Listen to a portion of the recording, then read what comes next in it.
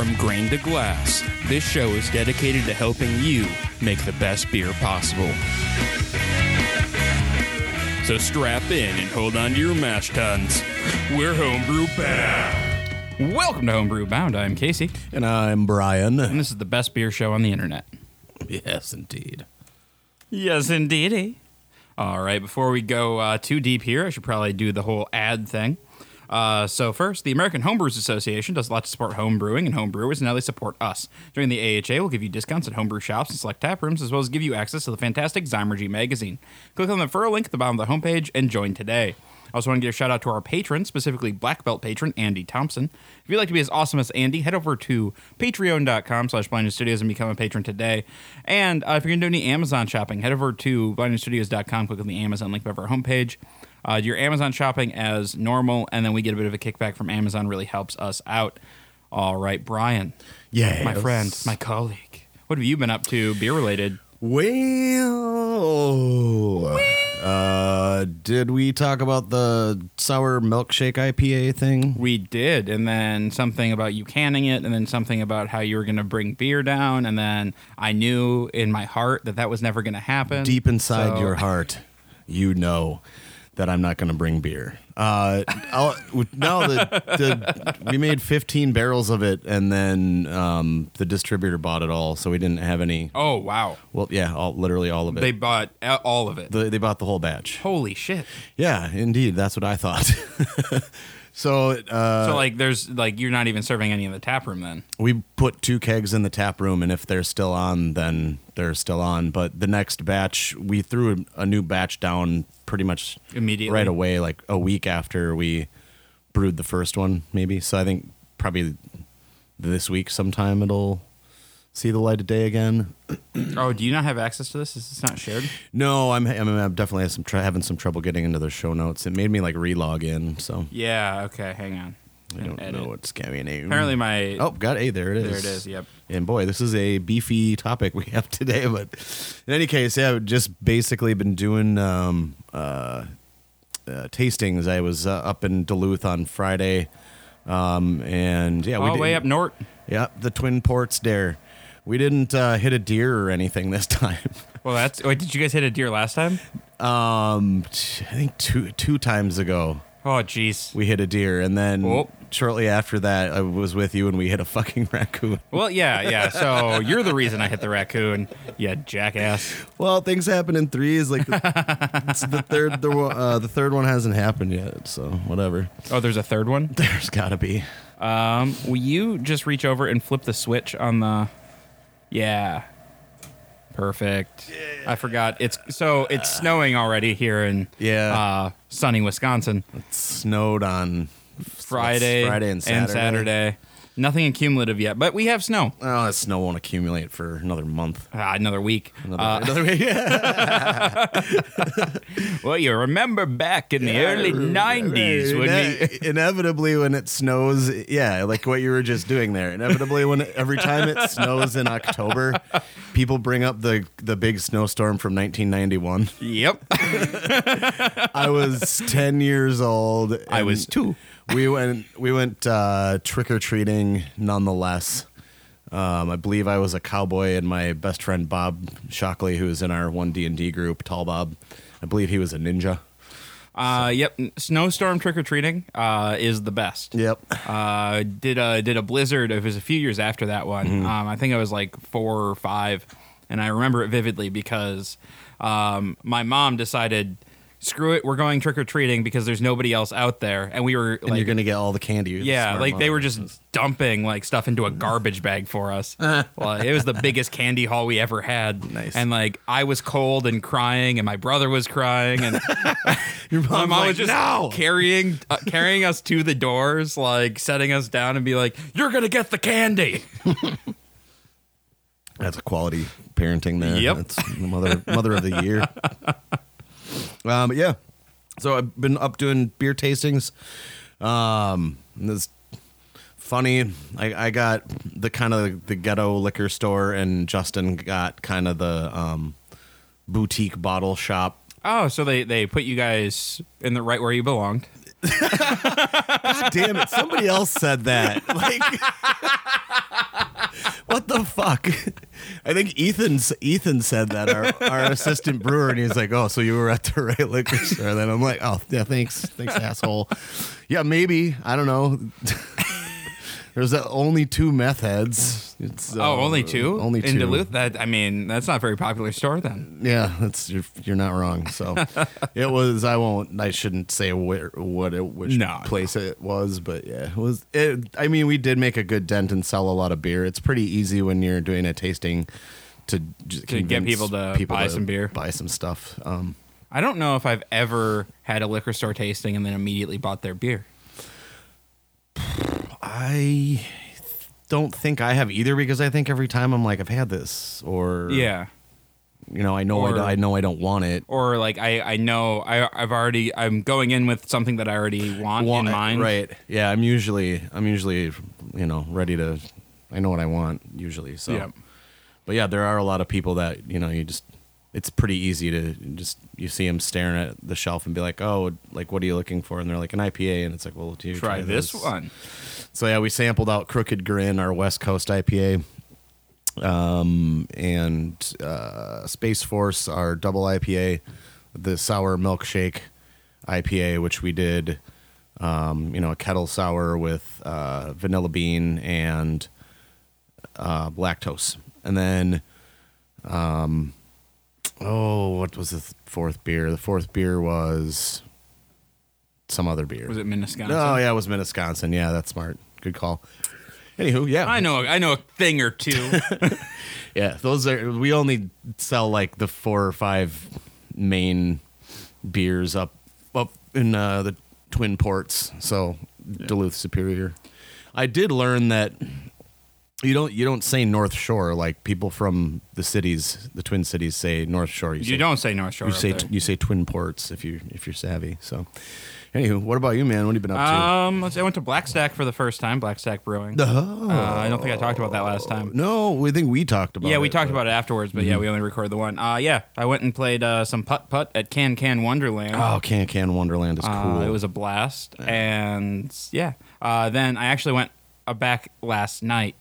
I went to Can again to play some, and I got like 3 holes in one. I was feeling great. But did you get a hole in one on the not one? On the no? There's this hole where there's a batting tee and a big red. Oh, so the bat was broken. Bat. Oh, really? Yeah. Yeah, makes sense. People go nuts on that. Yeah. No, and then like there's the second, or the hole formerly known as the longest hole.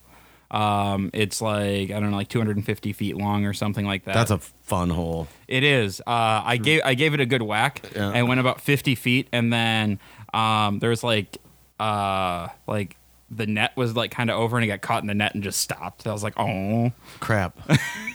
They put a net. Well, there's a net on the side. Put a net. There didn't used to be a net. There's a net now. Oh. There didn't used to be a net, and it would almost automatically, like if you hit it like a psycho, it would go flying into that trough and go like right out and into where the pinball games are. Yeah, there's a net now.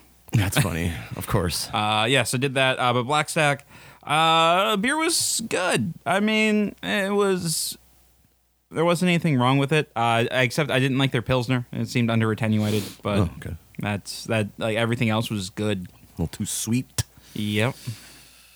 Yeah, I would assume for that style you'd probably want to go like nice, dry, crisp, a little bit of hot bite. Ooh, I ran into a place that had Pivo pills on tap. What? Where? Yeah, Old Chicago in Duluth. Holy shit. Yeah, you never see that. That is a good beer. 222-ounce beer. Pivo, I was like, fuck. And you're like, can you put it in a thing to go? Yeah, right? Pivo pills, man. It's a really good beer. Yeah. Other than that, not much beer related this past week. So should we dive right into our discussion? I think we got some meat to dig into here. This is going to be a beast. So today we're going to be talking about wort composition and yeast nutrition. Because hey, look, I found a little thing in my thing. Oh, look at that. All right, so a lot of this information, again, is coming from the Yeast Book, The Practical Guide to Beer Fermentation, by Chris White and with Jamil Janishev, and it's fantastic. Really like this book. Yes, it is. Mine is well thumbed, and you can kind of tell, what you knew or didn't know because of the stuff that's underlined in pencil. So, all right. So basically, wort composition. We're gonna start here, and we're gonna start by talking about the sugars in the wort, because wort composition is really there's like four main things I would think that we're looking at. Mm-hmm. We're looking at the sugars. We're looking at the enzymes. We're looking at the like the vitamins and the minerals in just in the wort. Yep. That the yeast is going to use. Yep. And again, to repeat from a past show, yeast need all their essential vitamins and minerals. They need their Flintstones. Yes, they do. But geez, I'm sorry. I'm not sick. I'm not sick. Remember when I was sick for like an entire year? Yep. Yeah. So anyway, wort composition sugar-wise, if you didn't know it already, but there's a correlation between mash temp and the types of sugars that are created. So the higher temp favors enzymes that create more complex or less readily fermentable sugars, and this isn't like John Palmer. He does that lawnmower weed whacker type thing where like these enzymes are basically cutting sugar chains, and they're cutting longer ones or shorter ones depending on the mash temp. So we'll get down to it with what the temp does, but mash thickness plays a small role, and that can be overcome with temperature adjustments. That's why you do stir and agitate during mashing, so you get full coverage.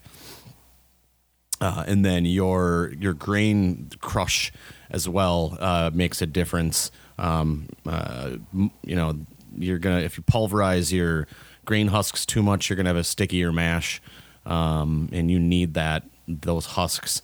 That's why basically milling should really just be called cracking in a sense, because you're just kind of smashing this kernel quick, and then you want the husk for filtration, filter bed.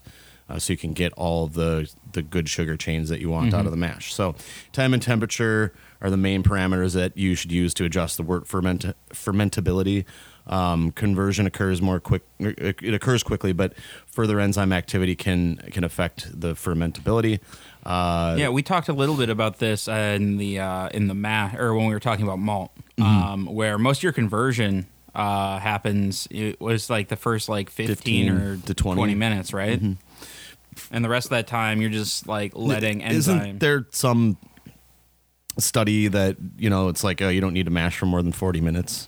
Yeah, I think we talked about that too. Like people trying to shave time off, like doing your conversion tests and stuff. But your conversion can be done, but those enzymes are still breaking down those long chain sugars. Yeah. Is kind of what. So like I believe in that discussion we did say like, oh yeah, you can shorten your mash as long as your conversion's done. Right. And I think this is kind of pulling back on that, saying, well, you can, but your wort might not be as fermentable. Right. So maybe so I'd like to alter what we kind of said there, and let your mash play out. Yeah, and you'll get the feel for it as you do it more and more times. But this conversion and the enzyme activity and that's chopping up sugars. When we talk about a beer having like full body or a lot of body, that means there's a lot of long chain sugars that didn't get snipped to a small enough state to get fermented. Now, another way to fluff your body up is your carafoam. Carafoam and carapils are two different things. So do the research on that. I don't know if we've done an episode on that. I don't think we have. In any case, carafoam, oats, wheat, lactose, we'll talk about quick, is unfermentable milk sugar. Super long sugar chain, can't be fermented. The fourth thing here as far as sugars go is higher temp equals a maltier beer. You can mash up to 161. Well, does not equal. Higher temp does not. Okay, equal. You're going to argue with me on that? Yeah. So awesome. Do it. Yes. So, higher temp does not immediately mean maltier. Okay. It means more body. More body. There you go. Okay. That is a complete So if you're looking for a malty beer, you need to build your recipe for a malty beer. You can't just take it and like push up the thing, because you can have high body beers that aren't necessarily malty. Like the best example are Belgian beers. Right. A lot of Belgian beers have fantastic body, but I wouldn't call them malty. Right. There you go. That makes They're sense. very- yeah. I'm sorry, that shouldn't have just been reading. I should think before I read I'm off. just gonna your mic show, drop on the but- brewer and You know, right? So higher temp does not equal maltier beer. Higher temp means more body. So what we will do, one acronym that I can think of is MALT, malt. More alcohol, less temp. So less temp is going to get you shorter sugar chains. Higher temp is going to give you more like longer sugar chains. So Yep. not malty. More of those, yeah. If you want malty, build it in your mash. Layer some other different types of malts. in there. yeah. If you want malty, like build that in your grist. Don't try to like. Don't think your temperature is going to change how malty or unmalty it is, because those are different flavor compounds. It does help to Yes. have a higher temp on that. Well, yeah, because like To be maltier, too. the more body you have, like you will perceive some more maltiness, I think. Right. Yeah, because I mean, you don't want like a thin stout. That sounds sad. No. Why am I such a misfit? Oh God. Anyway, what about enzymes? Enzymes. You want to talk about some enzymes, man? I'll talk to you Yeah. about some enzymes. Yeah. All right. So, enzymes, like in your wort, like they've already kind of they've done some stuff, but so they're the ones that are breaking apart the sugar chains for the most part. When we're looking at the wort side, but they're also in there to help the yeast do some stuff. We're going to talk about that a little bit more, but what I kind of want to focus on here is adding more enzymes to your wort. Mm-hmm. So, like the fundamental issue with adding enzymes to fermentation is that without the boil, the enzymes retain their full activity. So they're just going to continue to break down the starches and dextrins and completely dry out the beer and degrade the quality of the flavor. Right. So they're just going to keep like chugging away. Like it's like going back to the lawnmower thing. It's just like burning the lawn down. Right. Like you just keep going and going and going. The only way to stop them is to pasteurize, like kill them with heat. So high gravity beers will usually start with a high percentage of these non-fermentable sugars, and then you can run into issues where your fermentation stalls before you hit your target gravity. One thing that we've talked about to try to counteract that is if you think it's a yeast issue, like pitch a fresh pitch to like get that fermentation going again. If that doesn't work, you might need to add some sort of enzyme, right, to start breaking up some of those longer chains. And the big one is beta or alpha amylase. Yeah, right. Alpha amylase. Yes. Yeah. So if you add alpha amylase to break, it'll start breaking down those sugars. And then like when adding that, this is kind of what I found this really interesting, and this is something you probably already knew, but like a little bit goes a long way. Yeah. Like one of the examples they gave was like a gram per barrel. That's the tiny amount. It's so small, but apparently, like catalyzing a reaction doesn't consume the enzyme, so it's able to just continue reacting until the cofactor materials are completely used up. And so, cofactor materials are usually some sort of like metal ion, some sort of mineral that they're using to catalyze this thing to break up the sugars and create some booze. All right. So should we start talking about some yeast nutrition? And then we're going to get into some more enzymes there too, because it just makes more sense in there. Sorry. Are you okay? Yeah. All right. So yeast needs stuff to live. Like that's kind of what we're breaking this down. So like yeast needs sugar, nitrogen, vitamins, phosphorus, and trace minerals. Zinc, baby. Oh, so much zinc. And there's not much zinc in your wort. I get cranky when I don't have all the zinc that I need.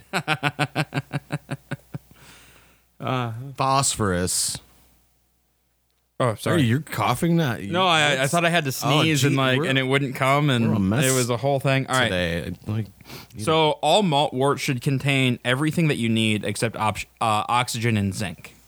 Like, so if you just do a straight all malt mash, like no adjuncts, you should have everything you need for a healthy fermentation besides oxygen and zinc. And when you start adding things like flake corn and oats and like just stuff that isn't malt, adjunct. Adjuncts. You're pulling away from that that mineral pool that you need. Mm-hmm. So you need to add back in with yeast nutrient. and Yeast stuff nutrient, yeah. And I would go sparingly on it. I wouldn't. If you're doing a double batch of beer, for example, if you're doing 2 5-gallons to mix into a 10, I would add yeast nutrient to one of them, but skip the second one. The FAN or free amino nitrate is you can overdo it. You can overdo it with yeast nutrient. Okay. So.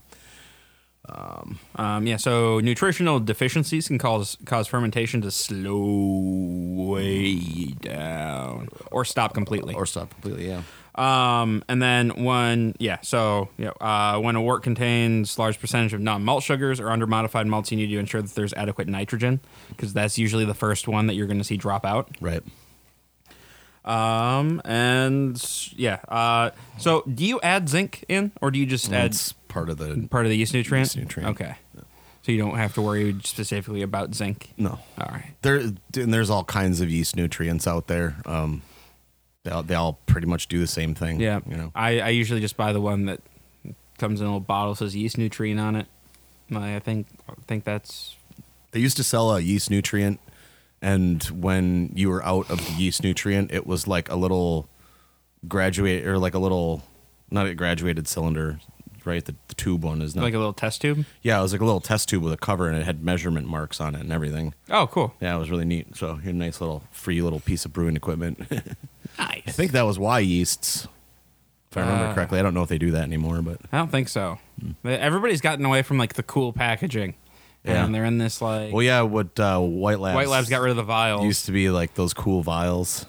Yep. Never knew what to do with the vials, but then learned that if you saved them up and sent them back, you could get stuff. Oh, what? Really? I don't know if they were reusing them or recycling them or what they were doing, but yeah. Anyway, All right. where are we? We're nitrogen.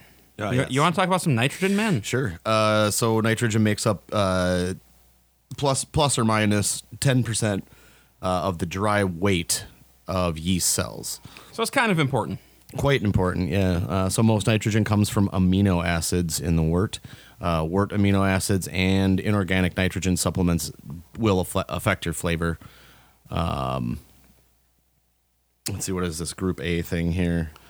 Yeah, so I couldn't figure out like the exact amino acids that they're talking about with group A, B, C. D they specify proline. But so basically, like yeast, they approach the amino acids that they're gonna take up very similarly to sugars. Like they'll do group A within the first day. B is taken up throughout through fermentation. C aren't used until after a substantial lag, and then D isn't used at all. So there's just a group of amino acids that they don't use. Got it. Yep, and the big one there is proline, which is also the most abundant amino acid in wort. Got it. All right. So the fastest way for yeast to utilize nitrogen is through transamination. So basically, a donor amino acid gives up its alpha amino nitrogen to the keto acid to form the desired amino acid. Keto. So basically, yeast is using this to create the amino acids that it actually needs from the available amino acids, which is kind of cool.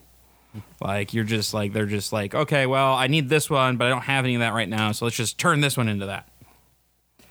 So most wort amino acids are converted to alpha keto acids using transamination, and proline can't be transaminated.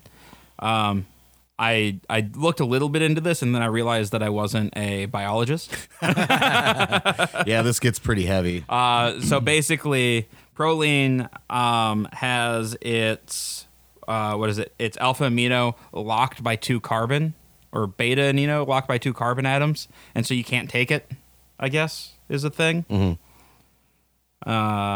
Yeah, I think that's right.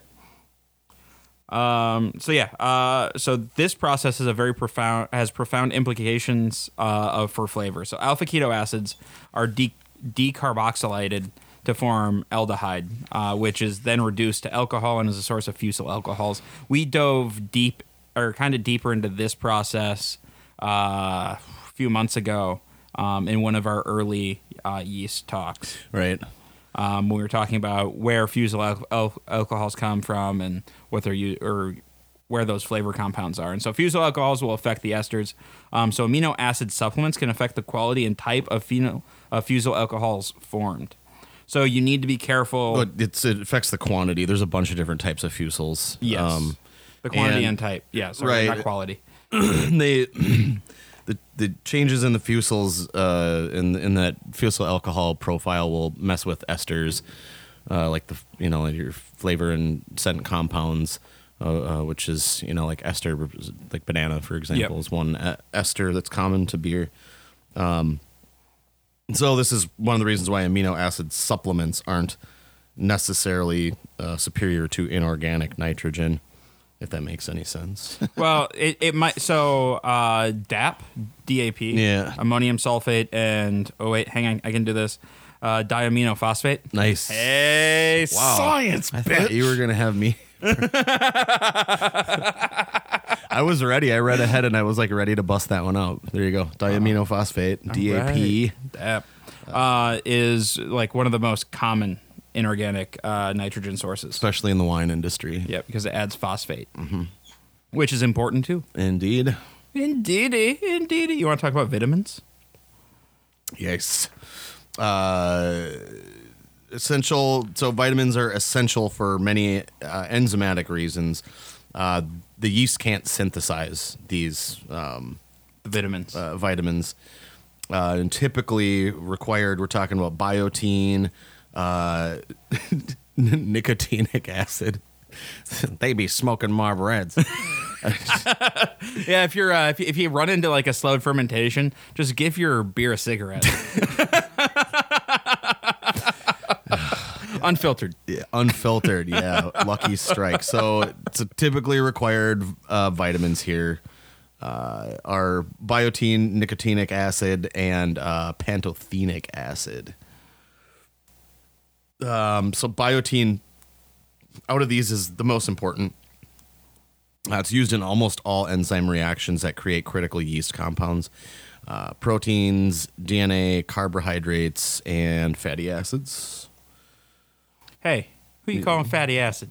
You should get me some nicotine and Nicotine. Just ridiculous, man. Jones nicotinic. Jonesing for that nicotinic. Yes, indeed. All right. Do you have anything else you'd like to add to vitamins? No, because I think we went over what necessary minerals are: calcium, potassium, magnesium, zinc, and other trace metal ions. Yes. So minerals are used as like the cofactors in the enzymatic reaction. So that the minerals are the ones that are like used up. Yeah, and they facilitate the cell uptake of materials, and yeast use minerals in cell structural material as well. Calcium is important for the flocculation, and remember, we don't really know why they flocculate. They just do. Because they're lonely. Yeah, calcium is also important for the metabolism of how the yeast work. But yeah, you need to be careful about how much calcium salts that you add to the fermentation to adjust the pH. And I mean that will help improve flocculation. But manganese can cause growth stimulation. Potassium has a lot of different functions, and that actually potassium makes up another 2% of the dry weight in a yeast cell. That's a lot. Yeah, that is quite a lot. Yeah, there's a lot. Yeah, magnesium also helps improve the cell's ability to withstand stress, and plays a role in preventing cell death from alcohol buildup. Yep. Zinc is important to the cell cycle, so the reproduction. Yeah. Yeah. No zinc, no babies.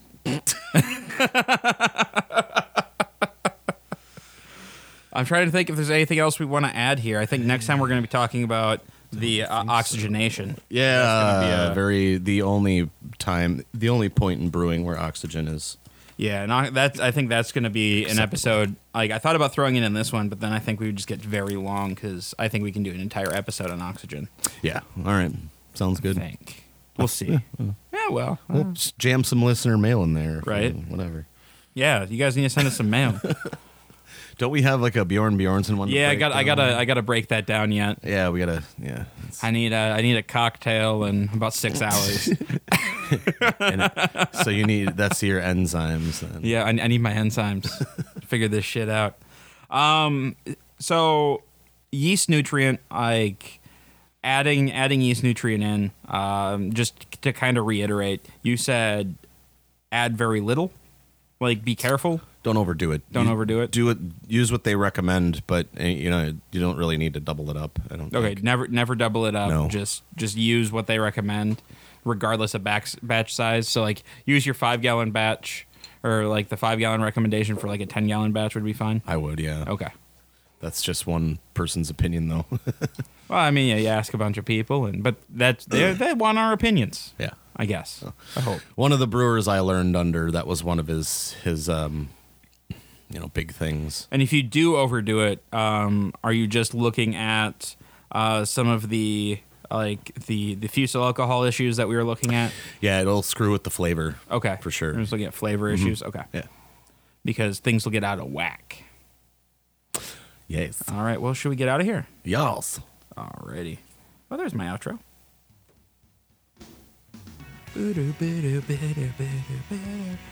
All right, guys. Thanks for tuning in this week. If you have any questions, comments, show ideas, or what have you, go ahead and shoot us an email at feedback@blindnewstudios.com, or you can find us on Facebook at facebook.com/blindnewstudios, or you can follow us on Twitter at blind_ninja.